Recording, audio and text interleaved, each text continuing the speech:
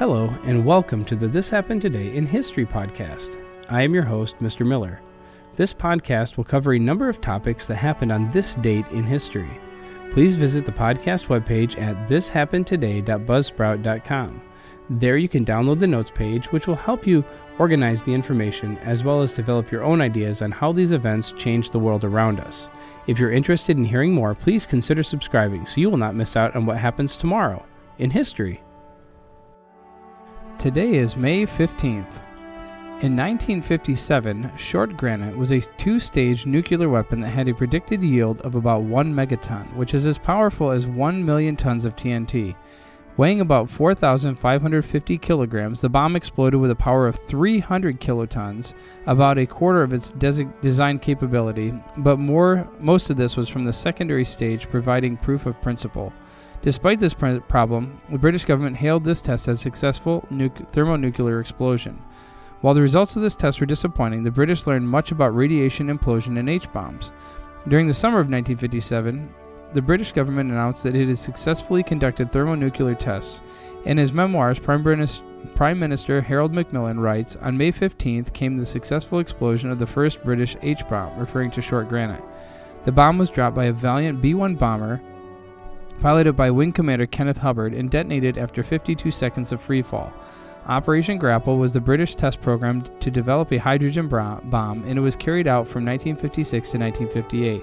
It was part of the thermonuclear weapons program that was started in December of 1954 to develop the megaton hydrogen bomb.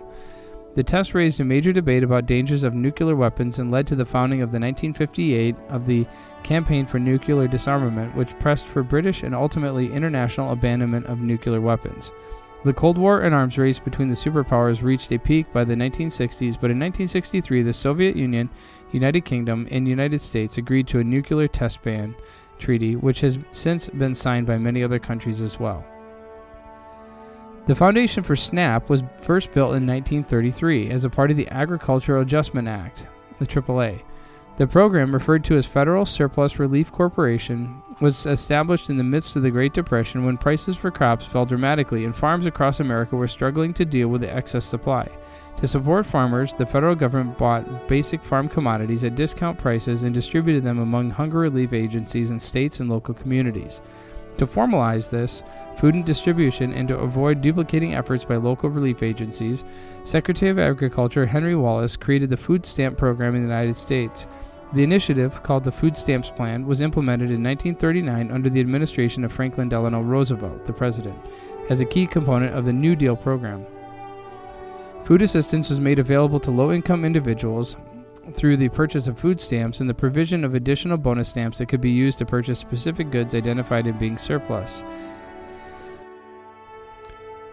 Participants in this program purchased booklets of orange stamps to buy food and household items including starch, soap, and matches, but the stamps could not be used to buy alcohol, tobacco, or foods eaten in stores. For every $1 in orange stamps that were purchased, an additional 50 cents of blue stamps were given to participants.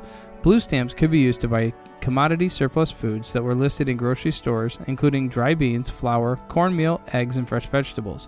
Participants were required to buy the stamps so that money allocated for food purchases would not be spent on non-food items. The program ended in 1943 as World War II and the subsequent economic boom significantly decreased the number of people living in poverty in the United States.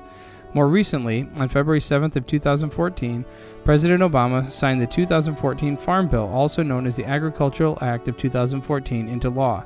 The legislation made many changes to SNAP, which the Food and Nutrition Service, FNS, has begun to implement. Agriculture Secretary Tom Vilsack announced on April 1st of 2015 that the USDA awarded $31.5 million in funding to local, state, and national organizations to support programs that help participants in the Supplemental Nutrition Assistance Program, or SNAP, increase their purchase of fruits and vegetables. These grants were made through the Food Insecurity Nutrition Incentive, the FINI, program authorized by the 2014 Farm Bill. There are various types of awards made under the FINI, including small pilot projects, multi-year community-based projects, and large-scale multi-year projects. The 2014 legislation reauthorizing SNAP does not permit benefits to be used to purchase alcoholic beverages, tobacco products, hot food, or any food sold on-premises consumption. Therefore, soft drinks, candy, cookies, snack crackers, and ice cream are all eligible items to purchase with SNAP benefits. In the years ahead, stakeholders will be discussing how to improve nutrition among program participants now and in anticipation of the next Farm Bill.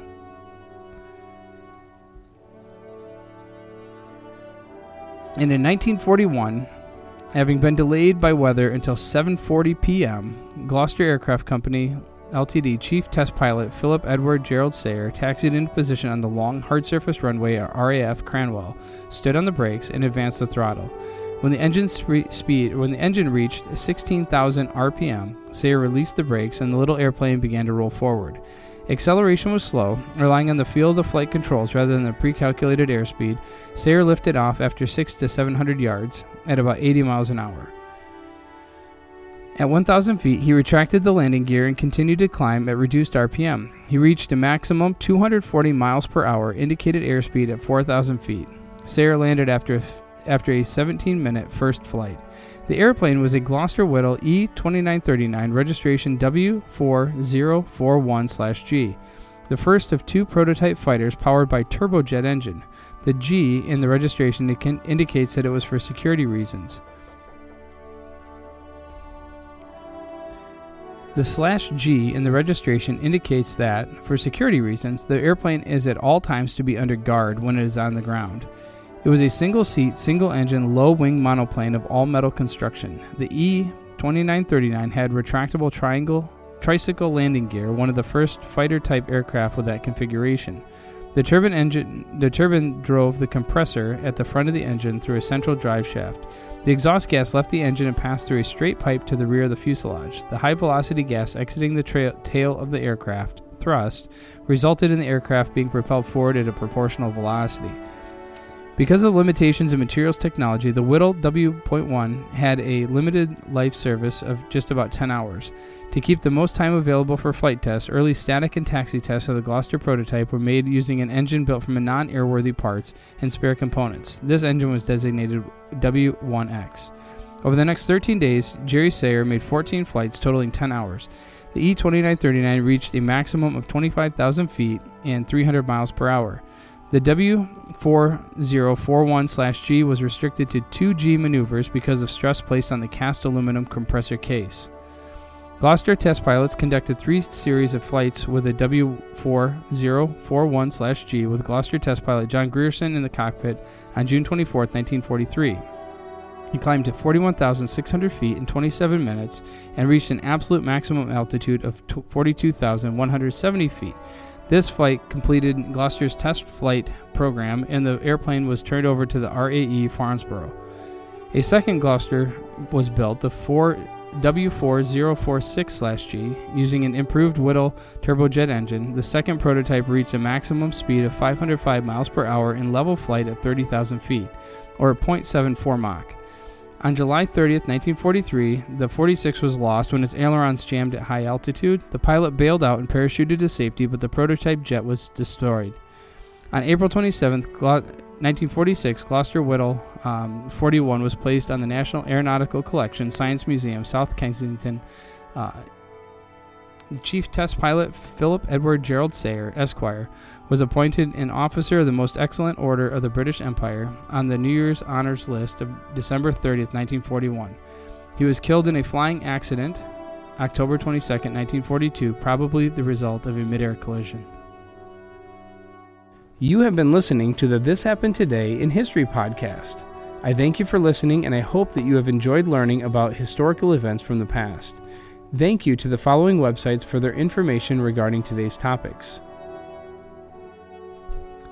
ThePeopleHistory.com, Hydrogen Bomb Test on Christmas Island at EDN.com, 1939 Food Aid at snap2health.org, and the Gloucester Whittle E-2939 jet aircraft at thisdayinaviation.com.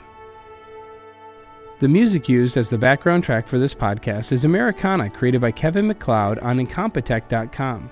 If you enjoyed this information and would like to hear more, please consider subscribing, as this will keep the historical events in your feed in the morning for each day. I hope you have a great day.